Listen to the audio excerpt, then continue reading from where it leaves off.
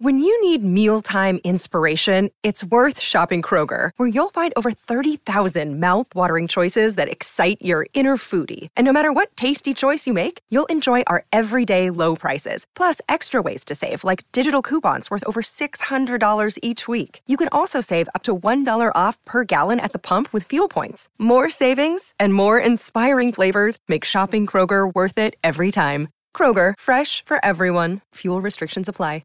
Another day is here, and you're ready for it. What to wear? Check. Breakfast, lunch, and dinner? Check. Planning for what's next and how to save for it? That's where Bank of America can help. For your financial to-dos, Bank of America has experts ready to help get you closer to your goals. Get started at one of our local financial centers or 24/7 in our mobile banking app. Find a location near you at bankofamerica.com/talktous. What would you like the power to do? Mobile banking requires downloading the app and is only available for select devices. Message and data rates may apply. Bank of America N.A., member FDIC. Are we ready?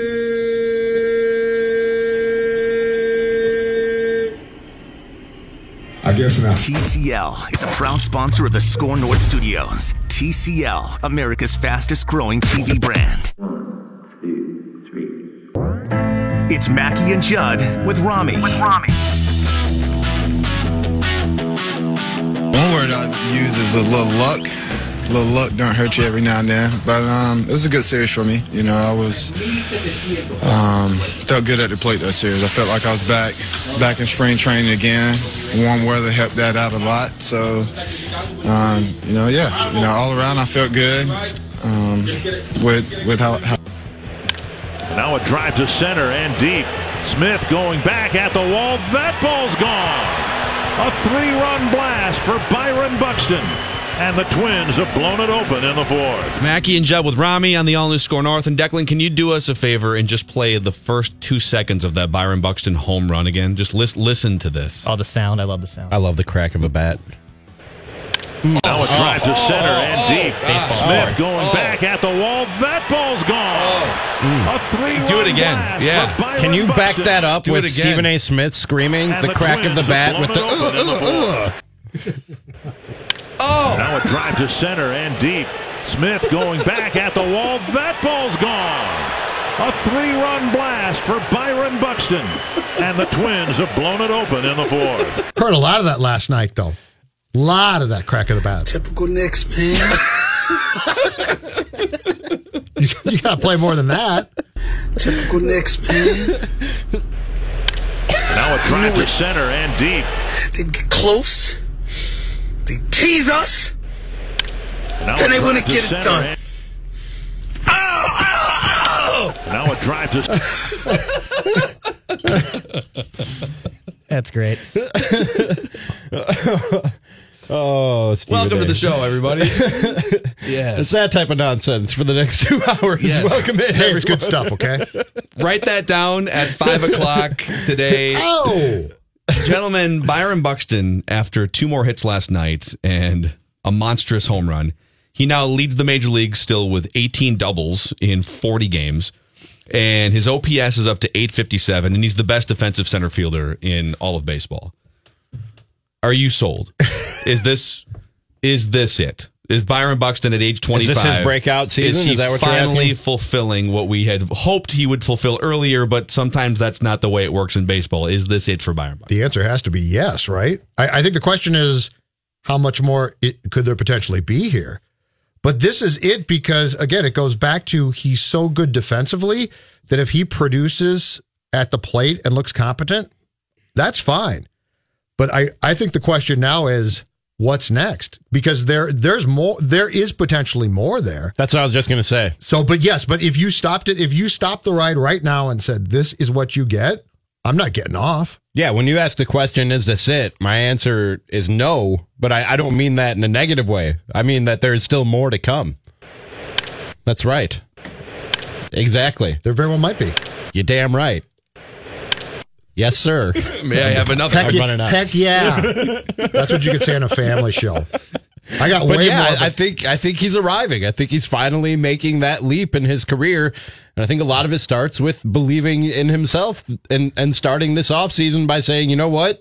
To hell with everybody. I'm going back to what worked for Byron Buxton. And made a lot of adjustments to his game, both mentally and physically, and put on 21 pounds of muscle. And yeah, I think we're seeing a guy who's coming into his own right now. And I don't think that's going to change. I think the arrow is still pointing up on Byron Buxton. Can I credit the Twins here too, some? Because good for Buxton. I love the fact that he showed up at spring training and said, we're doing it my way now, gentlemen. And I think that's great.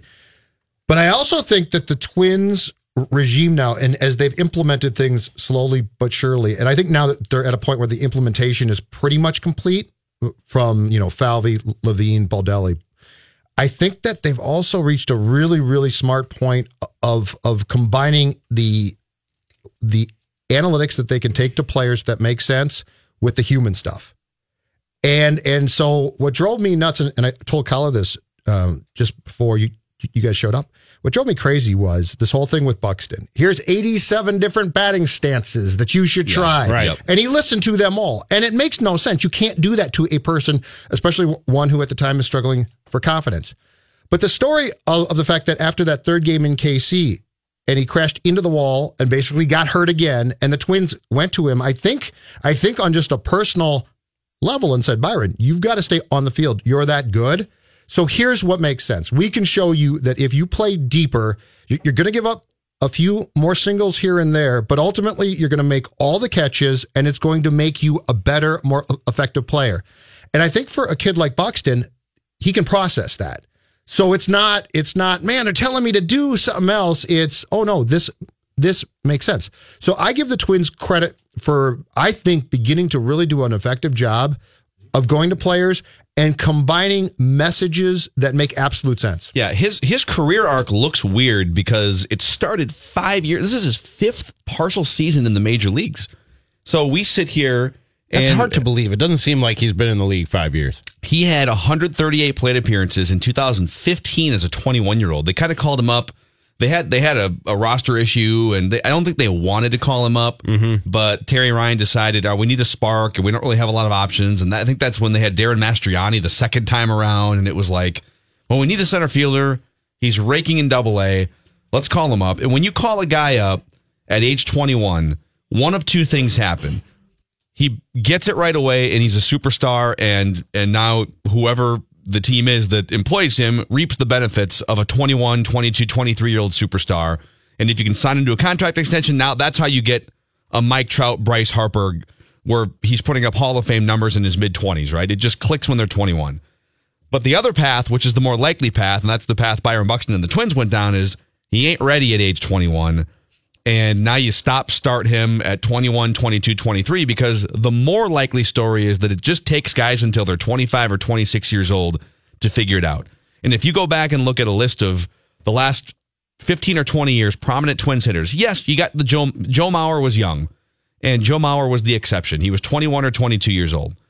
But then you get the Torrey Hunters. Torrey Hunter was 25 years old when he broke out, when he truly broke out and hit for power and everything came together. Kirby Puckett was 26 years old when everything came together. He didn't even get called up until he was 25 years old.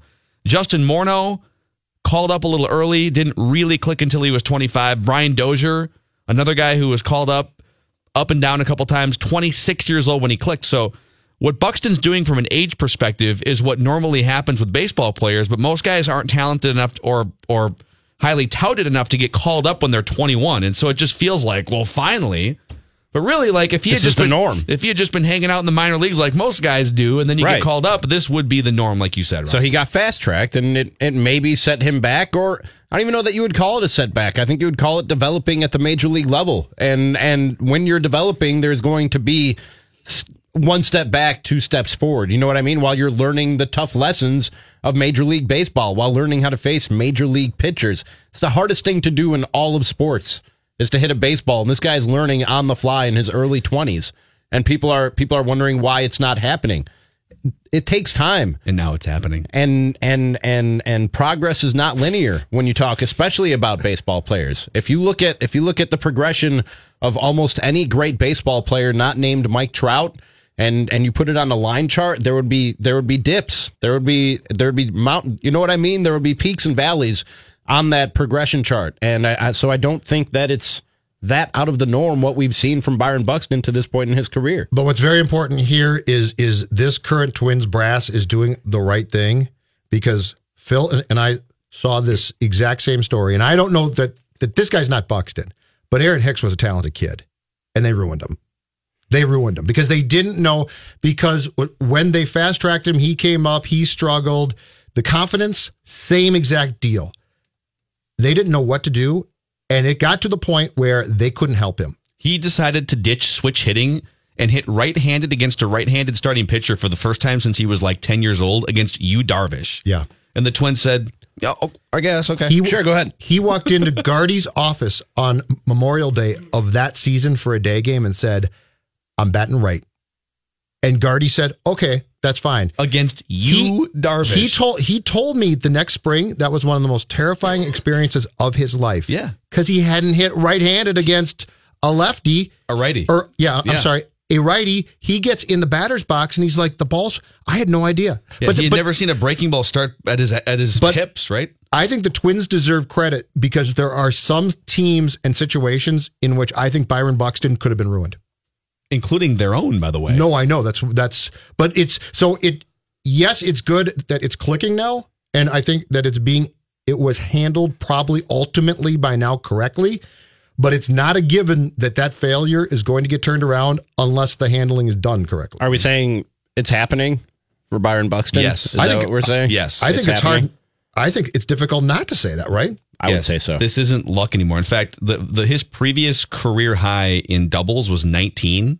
He has 18 right now, and it's May. I think he's going to surpass that. I'm going to go out on a limb. Write that down today. I'm going to say Byron Buxton is going to break his career high in doubles. Hey, most of us might want to take a shot at a prediction like that. I might have a home run prediction myself for that, but we'll get to that at 5 o'clock. One that already came off the board, or one that you're going to make? It's a new one. Oh. No, I've got a new one because as we learned with Puckett, doubles early in one's career when they start to get hot often turn into taters later in one's career. Wow. I like the rhyme. Wait, hold on. I wasn't prepared for that. Can you repeat what you just said? As what happened with Puckett, doubles early in one's career often turn into taters later. We're gonna win, Twins. We're gonna score. We're gonna Here comes Byron Buxton, one of the hottest hitters in baseball. Look at this Buxton kid. He's something. That's right. Let's go to Minneapolis and Target Field where Byron Buxton's not going to cover up the ball. Look at him fly around those bases, folks. Boy, can that kid run. I'm telling you, one day, we got to do an old-timey radio show. We have to. For 2 straight hours. Yes. Here's my thought. And here come the boys back from the West Coast road trip. Why don't the Saints do a play-by-play game entirely old school? Oh, man. We'll bring, singers in to sing the jingles like they used to actually do. And before you could, go to a commercial, the commercials were just in studio. Yeah, like the Barbershop Quartet. Yes. Have you guys ever seen the Family Guy Barbershop Quartet? Oh, we played them before. Vasectomy's a medical procedure. One that makes you half a man. You half a man. We need that. We need that in our. I'm telling you, we need to do this. We need to make this happen. TVs are the greatest TVs in the world. Can you imagine? Can I imagine that at Twitch.tv/Score North? I've dreamed of this day. They used to do so. All the ads used to be live because it was just live radio, right? And I mean, this is in the 1930s. This is during Babe Ruth's career. Mm-hmm. I don't know if there's still audio of this. I just remember this story being told to me as a kid that Babe Ruth was an endorser of Wheaties. And so this is a live ad. And so the host asks him, all right, babe, when you wake up in the morning, what's the first thing you do? And Babe goes, oh, you know me, I like to wake up and pour myself a big old bowl of cornflakes. And the host goes, oh, that's great, but you must eat Wheaties too, right? Oh, I love Wheaties. Yeah, that's great. Oh, and both were lies. Babe got up and drank a beer and ate a hot dog. That's why he didn't know the line, because he got up and drank a beer. That's what Babe Ruth did. Who's got a Valentine?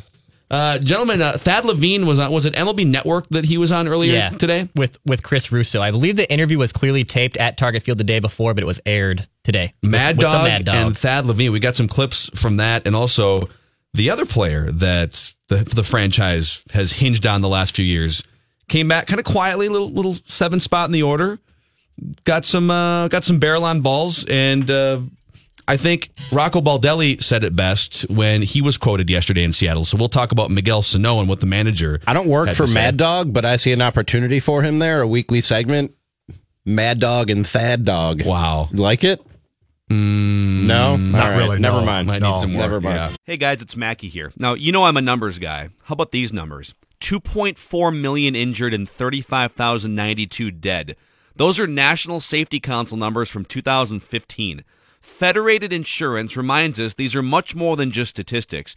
These are family members, friends, and neighbors. Distracted driving continues to be an epidemic, but unfortunately, it's not the only factor in vehicle crashes. A scenario could play out just like this. A fatigued driver stops to buy coffee and snacks. The driver later falls asleep and crosses the center line, striking a car head-on. One of the other car's 2 occupants is killed, and the other severely injured. So ask yourself, do you drive when sleepy and find it hard to keep your eyes open? Have you ever been unable to recall changing lanes? Do you stay up late and drive to work tired? A National Sleep Foundation poll revealed that 60% of adult drivers say they've driven a vehicle while feeling drowsy. Don't become a statistic. To learn more, contact your local Federated Insurance marketing representative. Quick look at your traffic on I-69 northbound. We have a crash between 62 and 212. On I-94 eastbound between Broadway and 55, there is also a crash, and there is a car on fire on 94 westbound between Riverside Avenue. That's the and Mariners, Cedar. actually. Oh, that's the Seattle Mariner JV team? Yeah. That was a beating. It's the Mariners the last 3 weeks is actually what that car is. Yeah, what happened there? Well, they're the Mariners. Did anyone think they were good? That's the weird thing. No one thought they were going to be good. And then they started 13-2. It was like, oh, okay, this is weird, but baseball, I guess. And now they're 2 games under 500. Yeah, that happened fast. Well, that escalated quickly. Yeah. They were impressively awful last night. That was just a complete comedy of errors last night. It was just a joke. And here I thought Dan Vogelbach was the modern Jose Canseco. Nope. I like his body, though. Yeah. That's a guy I can That's root a for. Judd type of, you're good, dude. Keep drinking that beer, dude. There's some guys like that. The Angels have one, too. Justin Bohr just shows up to the plate. No batting gloves. Big rump. Left-handed bat. Prime rib sandwich. Yep. In his back pocket. In his back pocket. Pear-shaped body.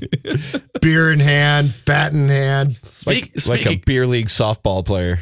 Amen. Just mashing. Speaking of, Miguel Sano was back.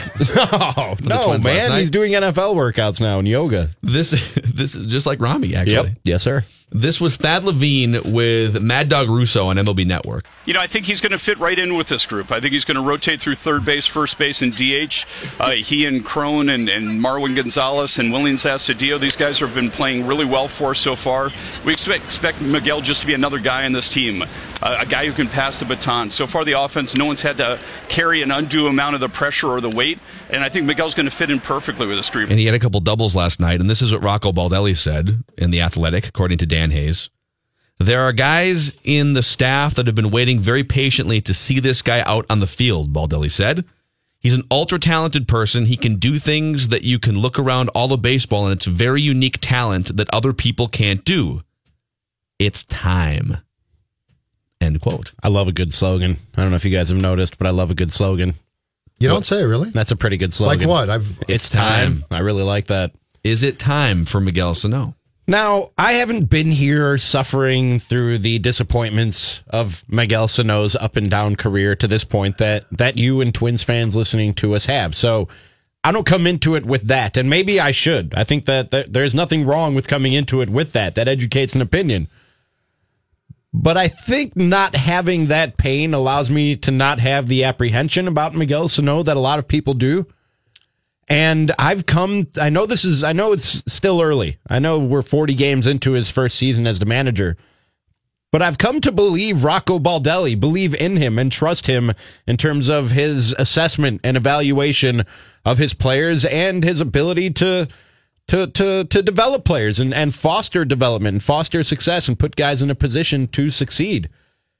And this could just be manager talk, but do you guys agree with me that that's what Phil just read right there goes above and beyond manager talk? That this sounds like a manager who thinks he really might have a special talent here ready to blossom? I think so, and I think it is easier for you to come in with kind of a clean slate mentally and just assess the situation, whereas we've gone through the Sano ups and downs, not only with his performance, but with his weight and with his desire to be a top performer. Let's just say there are some guys who wake up and they just want to dominate the day like Kobe Bryant and become the greatest player of all time. And there's some guys like Miguel Sano who wake up and think, I've just been super talented my whole life and I can just eat the catering spread and hit home runs.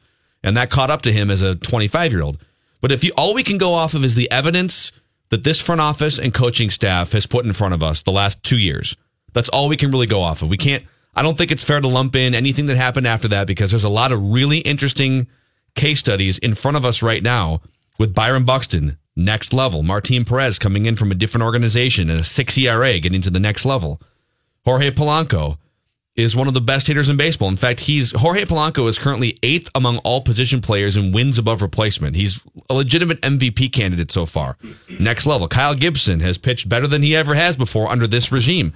Mitch Garver was Babe Ruth under this regime for the first 6 weeks of the season. So Miguel Sano would actually have to be an outlier if he didn't take a big step forward and perform the way that we thought he could for the last few years, since all these other guys, his peers, are clearly thriving in this environment. So if he doesn't, he's a major outlier. I think we said from the day that Falvey got the job here that these guys strike us as being pretty smart. And I think that feeling has grown. What I really like about these people is that they've come in here and done a really good job, in my opinion, of not only making informed decisions, but smart ones and learning from previous mistakes. I go back to last year. They signed a bunch of guys. They didn't work. Guess what? They took another swing at that this year, but it was in a different way. It's working now. So let's use Buxton as a reference point here. Byron Buxton, we all said, man, if he doesn't make it, it's going to be unfortunate, but it's going to be because he simply didn't make it. He couldn't hit. He just couldn't. But there was never a question of want to there. There's just no one ever questioned that. His struggles were struggles of confidence. These guys, in my opinion, are looking at this as an opportunity to judge Sano, try and build him up, but I'm not going to be shocked if they trade him. I'm really not. Because they're smart enough to say they know what the pitfalls are coming in. And this has to be classified partially under the people don't change. People make adjustments. You know, if you go and talk to someone who's not doing their job to the fullness of their capability right now and give them a kick in the butt, you might get a month of great production and then it slides back.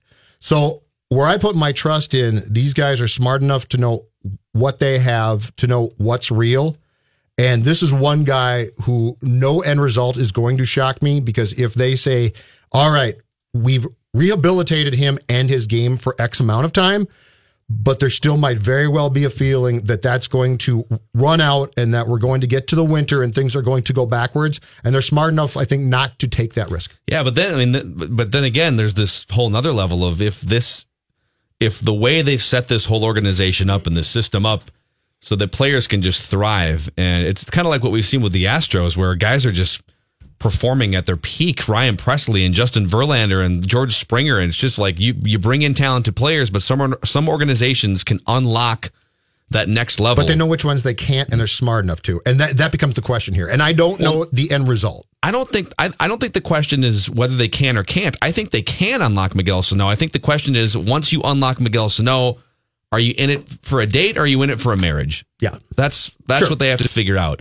But in the short term, for just this season, it really doesn't matter. I mean, if for this season, if they can unlock him and they can reap the benefits, and like the lineup just came out, he's DHing tonight, and again, I believe he's batting 6th or 7th in the order here tonight.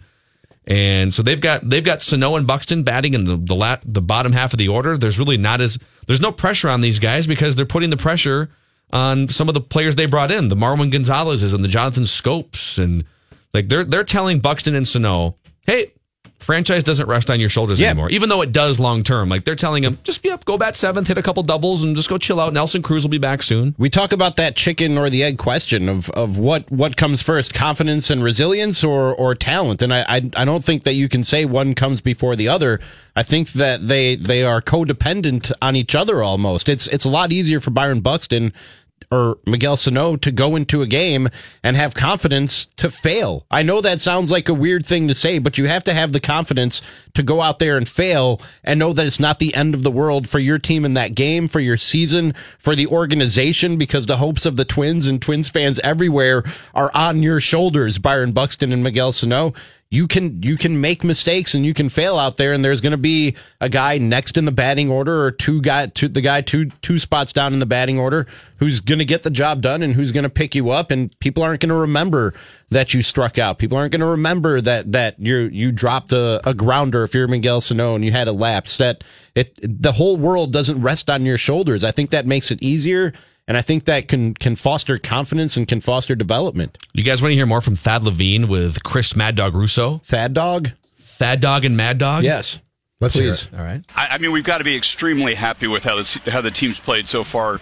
Certainly the team in 17 took some steps forward. 18, we took a few steps back. We thought we had a young core going into the offseason of 18 that we thought could really galvanize and really buoy this team. We surrounded it with some veterans, and we also brought in a new manager, and I think it's really clicking on a lot of cylinders right now. But certainly one of the better outcomes we could have expected through 41 games here. You know, Chris, I think our primary goal is to win our division, so we got to win games in the division, but I think we too look at it, our performance against Philadelphia and the Mets on the road, the performance against Cleveland early in the season, in Yankee Stadium getting a win, which is something this franchise hasn't done in the past too much, playing very competitively against Houston. I think that's really encouraging. I think we're currently 9-9 against teams above 500. I think that's a really good harbinger of things to come here. All right, so you're performing about as well as you could have hoped after 40-plus games, and your goal is to win the division, and you've got your sights set on that. So, you looking to add? You looking to maybe add some pieces here? Trade deadline? How's that novel you've been working on there? A little novel? Jim Pohlad, our owner, has been extremely supportive of things that Derek Falvey and I have presented to him. We've already had some preliminary dialogue about expectations we have at the trade deadline, and he's completely supportive of augmenting this team. I think we're very optimistic about the start of this club. He's going to want to help us see this through to the season's end. How would you go about augmenting? I love a good augmentation. Little preliminary dialogue, little trade deadline acquisition, augmentation, conversation with the owner, the GM, and the president of baseball operations. Back to the manager. Improving July. But he's already had conversations with Jim Pohlad. Of course he has. About the trades they're going to make. Of course he has. They've got to have a good... We've cut the brakes. Well, and they have to have a good idea here fairly quickly of directions. Starting pitching, bullpen. Now, here's the one thing, too. Did you see that the Pohlad bashers took it in the shorts yesterday? I love it. In a big, big way. I love it when the payroll whiners. No, but like they got face. undercut here badly yesterday. Addison Reed. Addison Reed was signed as a big-time bullpen acquisition a year ago, and we all thought, man, this is a great signing. You know, bullpens are where it's at right now. And listen, he was disappointing as far as pitching goes. I did not like him. I think that among the clubhouse problems that team had in 18, he was among them. I did not like his demeanor, so to speak. I felt like he fit in very well with the Lance Lynn, Lomo, well, I'm here crowd. And yesterday they said, we will eat $6 million. You're free to go. DFA'd him. And that to me is a seismic shift. So for everyone who wants to say, the Pohlad, it's so cheap. This was Falvey and Levine doing exactly what they said that they would do, which is if we feel that we made, and again, it's a lesson learned, right? Mm-hmm. If we feel that we made a mistake, which clearly they did, and that's fine, the bad thing is compounding that mistake, but they didn't. You're done. I'd love it. And I think maybe even the more important lesson here is for everyone who bangs on the desk and says, go spend money on blank reliever. And 2 years ago, it was a group of like Jake McGee was out there and Cody Allen was out there and Addison Reed. And go look at Addison Reed's numbers before the Twins signed him. Like on paper, just looking at the back of the baseball card numbers, you would have said great signing. I thought it was a great signing without knowing the inner workings. But that's not the solution. If you're a broken franchise and you've been losing 90 games on a regular basis for almost a decade, which is where the Twins were at. I know that they had a wild card pop-up season, but they weren't there yet. And I think it's like so many people think that, well, you got to go throw money at Addison Reed. You got to go throw money at Yu Darvish, throw money here and there. And the real solutions we're finding out are, no, take a really talented 25-year-old player and make him better.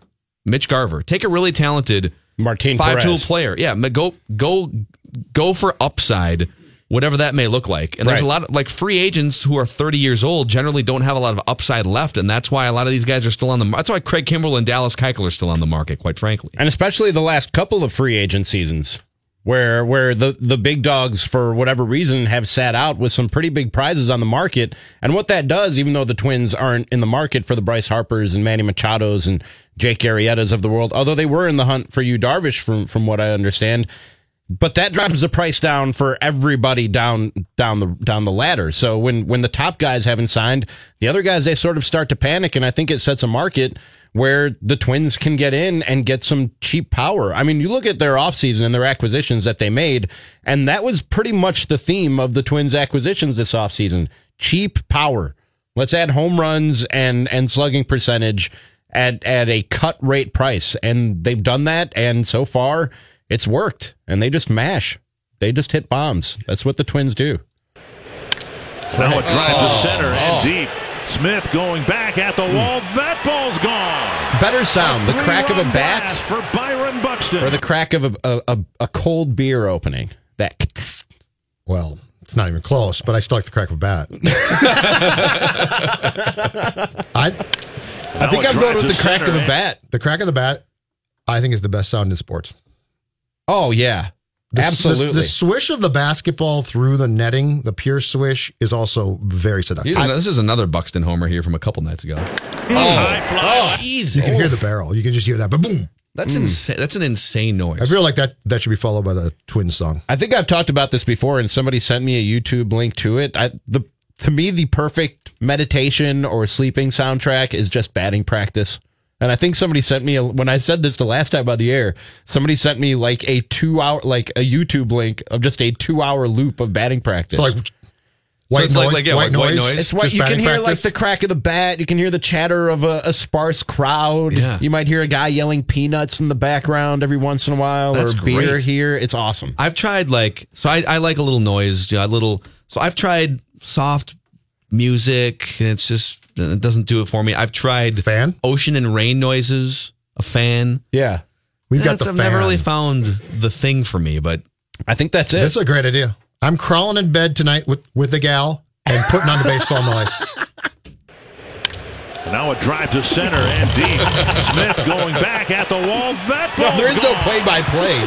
It's not Dick Bremer in your. It's not Dick Bremer in your ear. I almost said something. Okay. You're trying to go to sleep and you hear this. I know what Joe was about to say. Joe was about to rearrange that sentence without the Bremer in it. I know. I was about to also. No, Richard. Great minds think alike. But imagine I caught myself really quickly, though. That was good. I'm really improving at this job. Imagine you're trying to go to sleep and you put the headphones in, and then you hear that. You're trying to go to sleep and you hear Dick Bremer. A high fly left center field. Nice call, partner. A 2-run home run for Byron Buxton. His second of the year. And it's 4-1. Amazing. I think that's a good point, though. I love that thought. Amazing. Just batting practice. It's beautiful. It's a really good idea. It's great. Rami, Eric Name is coming up. Yeah, he is the Bucks beat writer for The Athletic and one of the better young NBA writers in the country right now. I don't mind saying that. So he's going to join us next. We're going to talk about the Eastern Conference Finals, and he can talk anything NBA. So we'll talk NBA playoffs. He probably has some thoughts on your Minnesota Timberwolves, maybe how they relate to the Milwaukee Bucks or could be compared to the Milwaukee Bucks. He's going to join us right after this on Mackie and Judd with Rami. It's time for Golfer's Minute with Craig Tyken, presented by the Meadows at Mystic Lake. Experience perfection. And so I actually told Craig on purpose, we don't need you today because Phil Mackey's going to handle the Golfer's Minute with a depressing reading from the Tiger Tracker Twitter account. Tiger Woods is a disaster the last 2 days. I was wondering when Phil's Tiger meltdown would come. He got his Masters. Don't worry about it. It's over. He can't hit a fairway. He was sick on Wednesday night and couldn't practice. and he's like a bazillion shots off the lead. It's just a disaster. So I was hoping to give you guys a lot of Tiger trash talk, but he has made it nearly impossible. That is your Golfer's Minute on Mackie and Judd with Rami. Just a quick look at traffic on 494. There is a crash between 94 and Tamarack Road, as well as a crash on I-494 eastbound between Cedar Avenue and 24th. Get back to build that wall. And Reggie, I'm so surprised at how much larger Anthony Cooper is still. Gasol had the step, did not go for it. And Antetokounmpo with the finish. Get it into Brogdon. They're not going to foul, folks. This one's in the bank and earning interest. The final, the Bucks 108, Raptors 100 in Game 1. ESPN, then the Bucks Radio Network on the call. This is Mackie and Judd with Rami on Score North on 1500 and that Score North mobile app, that handy dandy nifty Score North mobile app. Go get it. It's your one-stop shop for all of our podcasts, all our shows. You can subscribe and rate our shows there, and all our written content as well from scorenorth.com, including columns from guys like Judd Zulgad. And the reason we're playing Bucks highlights is because joining us now on Mackie and Judd with Rami, he covers the Bucks and the NBA for The Athletic. And he joins us now. It is Eric Name. Eric, how are you this afternoon, man? I'm great. How are you? We're doing well. And we got you on to talk about this Bucks team because I think people are starting to recognize what this Bucks team is. I think a lot of people don't value the NBA regular season and thought this was just Giannis running through an NBA regular season. But the depth of this Bucks team would be exposed when they got to the playoffs. And I think now that they're on the national stage, folks are starting to realize this ain't just Giannis, Eric, is it? I think the funny thing about it is that Giannis is kind of the deciding factor in that. I remember I had a conversation with Al Horford in February, and I asked him, obviously you were on that 60-win Hawks team. Does this Bucks team remind you of that team, the way that they played? And he was like, yeah, stylistically they're pretty similar. We play pretty similar style of basketball, but they have Giannis. And we didn't have anyone like Giannis. And I think that's really kind of the big thing, is that this playoff run is the star turn for Giannis. This is where everyone finally understands that, it isn't just this, 7-foot anomaly that somehow dunks basketballs. The dude's a really good basketball player. He sees the floor really well. He can make plays. Defensively, he flies all over the place. He's just really good. And I think this has been the stage that everyone's kind of been waiting for. I think in Milwaukee, the team has been waiting for the playoffs because they heard all of that stuff. They knew that no one actually thought that they were for real, and now they're actually getting a chance to prove it on the biggest stage. Eric, the NBA has felt very cliquey in the LeBron James era. LeBron James, Chris Paul, Carmelo Anthony, Dwayne Wade. You've had the Warriors click and Durant going, but it feels like Giannis is maybe going to break that up. Giannis doesn't strike me as a guy who's just automatically going to leave the Milwaukee market because that's what stars do and that's the narrative. Do you sense that? Yeah, I think the nice thing with Giannis is that, one, he is very committed. But, I broke a story earlier this year that for the first time ever, he had exchanged text messages with Kevin Durant. That was a story that for the first time ever, they texted. Yeah. Giannis been in the league for 6 years. He's played Kevin Durant, I don't know how many times. That was the story. Not that, Durant said, hey, you should come play in Golden State, or, you should come hang out with me in New York and with Kyrie. He didn't say any of that. He just talked to Giannis for the first time. And I remember talking to Giannis about it, and he was like, yeah, we did talk for the first time, but I'm not trying to take pictures with the guy after the game. I'm not trying to talk to him. I'm not trying to be buddy. I'm trying to beat that dude. And that's what I want to do in the NBA. And I do think at least around the league, there is a little chatter, at least, that, if this Bucks team can have success where, they've been talking about, is Chris Middleton good enough to be number 2? Can Eric Bledsoe hold up in the playoffs? What about Brook Lopez? All this stuff. If you can build a team around one man, and it is built around Giannis, and I'm not here to slight Bledsoe or Middleton or Lopez. They've all been fantastic this year. But it is built around Giannis. This team is built around him. I do think there's at least some hope around the league that everyone sees it and says, hey, let's go get our one guy and then do everything we can to build a team logically around that guy. And that's how we can win. And if that's the case, maybe other players see that and say, you know what, I want my own team. I don't want to go hang out with my buddy. I want to go have my own team where you build a team around me that makes sense and plays to my strengths and covers up my weaknesses. So I do think there is some hope around the league that this is kind of what we're seeing with Giannis. What's it like to be in a small Midwestern town with an NBA team, and it's really successful, and the fans are excited, and they make a deep playoff run? Share that with me as a guy who has basically spent the Timberwolves' entire existence watching this team in a small Midwestern town that has one run. But Eric, what's that been like just for that town to have this amount of success and for the Bucks to be, I'm sure, this big of a deal? I mean, we're talking right now, right? But share the experience, because I am hard pressed now to imagine the feeling. No, but that's what I'm saying. Like, this is the thing. Like, I'm talking to someone in Minneapolis to talk about what is going on. Right. Like, that's where we're at in this experience, is that people want to know. People want to see it. And I want to feel it. You want to feel it. Here, yes.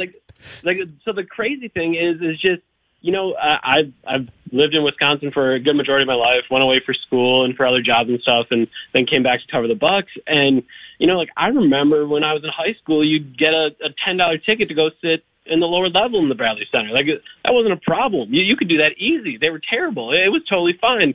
And now, for me, when I walk into the arena, I walk through, a downtown district, 6 square blocks in every direction of just people. Like, I'm walking through people that want to cheer for the Milwaukee Bucks in a state that has been dominated by the Green Bay Packers. And even the Brewers were ahead of the Bucks. Mm-hmm. And the Brewers were as futile, if not more futile, than the Bucks. Like, that's kind of what we're seeing right now. And it's just crazy. Like, people, actually want to ask me questions about the Bucks. They actually care about what I'm writing. They want to know more about Giannis. They want to be a part of this entire experience. Like, it is a real thing in Milwaukee that people are excited about the Bucks and want to be a part of it. And for me, it was kind of crazy. Obviously, I was in the arena last night, for game one, but just seeing some of the aerial pictures of that entire district just being filled with thousands of people outside of the arena. Obviously, you have 18 inside, but then thousands of people outside. Like, that is not normal for the Milwaukee Bucks. That's not normal, really, for even like the Milwaukee Brewers. Like, that is not. I mean, that's Packers stuff. That is Packers stuff, and that is to the level of which people are excited about the Bucks at this moment. Yeah, and on a personal note, Eric, you know this. I worked a long time in Milwaukee, and I'm very happy here in the Twin Cities, but I still have warm and fuzzy feelings for the city of Milwaukee, and I adopted the Bucks until my Bulls are ever relevant again. And watching Game 1 and the post-game show with Ernie, Charles, Kenny, and Shaq out there in front of Fiserv Forum, and with the whole Deer district full of Deers fans chanting Milwaukee, I personally had some chills. And again, those warm and fuzzy feelings. But back to what Judd was talking about, how do we make this happen in Minnesota, Eric? Because I like what you were saying about one superstar and building around it. And don't take this the wrong way, Eric, or anybody within the sound of my voice right now, but I do see some similarities between the Wolves and the Bucks in the sense that you had an owner who was sort of stuck in the past, who he sold the team. Here you have an owner who was stuck in the past who seems to finally be handing over control of the team, but it's the control of the team is going over to forward-thinking people. You have a centerpiece like you were talking about with Giannis here with Karl Anthony Towns. Do you think it's possible? I know there are a lot more steps and moves that have to go between now and then. Do you think it's possible for the Wolves to follow in the footsteps of the Bucks now that they have Gerson Rosas running this organization? I mean, I think with Rosas, you're going to see someone who obviously is analytically minded. That goes without saying. But when you think about, again, how they built this team around Giannis, like, they tried for a while to figure out, okay, who is the perfect center to have around Giannis? And, I thought for a long time it was Thon Maker. Like, okay, he's a guy that shoots it a little bit and he can switch on defense, and okay, that's the perfect center. And then they signed Brook Lopez, and it's like, oh, that's the perfect center to have around Giannis because he's big and he's bulky and he can shoot threes and he can help protect the rim and he can free up Giannis to do all this other stuff. Like, that's what this is all about. If you don't sign Brook Lopez in the middle of July, all of a sudden you have Thon Maker in that spot. Are the Bucks as good? No. Does Thon Maker go for 29 in Game 1 of the Eastern Conference Finals? I would say no. I don't think that's logical. So it really is about, step by step, just building up smart moves. And I mean, in the same way in Milwaukee, you had Herb Cole, who was meddling and trying to figure out, okay, how are we going to get the 8th seed? And instead now you have, John Horst actually kind of having control. And again, the owners do meddle, and there have been plenty of stories of that in Milwaukee where, you've had some of that Palace intrigue still, but John Horst has been, empowered to make moves and go out and build a team that makes sense around Giannis. And that's really what all this is about, is logical moves in the front office, and then you just build from there, and that's how you build a team. It's got to be piling up and stockpiling good, smart moves, not, being brash, not trying to make it all happen in 1 year, like slowly building to something where here, you can bring in a new coach that makes a whole lot of sense with Giannis that has a clear and concise plan, and then you have a roster that makes sense around him, and then you have an MVP season from Giannis Antetokounmpo. Eric Name from The Athletic here, just another minute or two, Mackie and Jeb with Rami. So just taking that even a step further, because a lot of our listeners are looking over and wondering, okay, how can the Wolves duplicate this in some of the ways that you're talking about? Is Karl Anthony Towns a talented enough centerpiece in your mind to be the one that you would build a franchise around for the next 5 years? I think so. And again, Rosehouse is going to love him, but I adore Towns' efficiency. And obviously there's going to be questions about, does he have the killer instinct? And obviously Jimmy Butler would say no. But I would say that, if you empower him and let him do that, you find some other things that make sense around him. Okay, so he's not, a big that really wants to be down on the block. So, okay, find a big that makes sense with him. Okay, maybe he's not the best playmaker. Find a point guard that makes sense with it. Like, you have to try to figure out exactly what his strengths are, exactly what his weaknesses are. And, I mean, looking at Towns, the potential that he has, to me, is really, it was a conversation, Cat or Giannis. Like, that was a real conversation. And obviously, I think there are some things that Giannis can do, like especially handling the ball, that puts him up above Karl Anthony Towns. But there's no reason to think that you can't put Karl Anthony Towns in a better situation, and you can't find a better group of players to play around him. Like, I do think that he does have that type of talent. It's just a matter of, really accentuating the strengths and trying to find ways to limit the weaknesses. That's Eric Name. He covers the Bucks for The Athletic, but he really covers the whole NBA, and one of the best in the business. Find him on Twitter as well, at Eric Name. Eric, real pleasure, man. Thanks for a few minutes of your time. Yeah, it's kind of wild, man. Thanks for having me. Anytime. Thanks, Eric. Eric Name. Yeah. And the reason that he said that is kind of wild, that dude started as one of our interns on my show in Milwaukee, and now I don't just say this because I know him. He is one of the best NBA beat writers in the whole country. If you and he writes articles mostly about the Bucks, but he does some other stuff outside the Bucks about the NBA, and one of the best in the country. It's cool to see that. I hope and think that he will be to Giannis what Brian Windhorst was to LeBron James. I hope. Just kind of follows him for the next 6 or 8 years and winds up everywhere. Just ride those coattails, Eric. Just ride those coattails to fame and glory. Yeah, there's a lot of money in it. He's Giannis books. He has a book already about the Bucks. If you have any interest in Bucks history, he wrote a. It would be so fun to see Giannis stay with the Bucks, and it would be fun to watch the Bucks be the tentpole in the Eastern Conference and see what the Wolves can do in the post Warriors era. I mean, there's a legitimate chance that you could see some Wolves Bucks if the Wolves have this thing right with Gerson Rosas. If Karl Anthony Towns is the guy for the next 5 to 10 years, to see Minnesota, Wisconsin going toe-to-toe at some point in an NBA Finals in like 3 years would be so much fun. But the Wolves, you got a lot of work to do. Yes, that's why the Bucks are much further along. That the comparisons that I see, we're still very early on in that a lot still needs to happen for them to follow that path. But I do see some similarities and some comparisons to be made between the Bucks maybe 3 or 4 years ago and where the Wolves are today. So if all of the players but Giannis bail, basically, are the Bucks still good? Like, can you do this? He brings up a very interesting point about the one guy thing, which I don't think has been something that I've seen since I started to follow this league. It used to be 2, then it was 3. But could you do that with just one guy? Middleton's more than just a complimentary player. I agree. But honestly, like, you can find there are so many Eric Bledsoes in this league. There are a lot of Eric Bledsoes in this league. And I not to take away, but like, he's not an extraordinarily great 3-point shooter. He's a good 3-point shooter who shoots volume.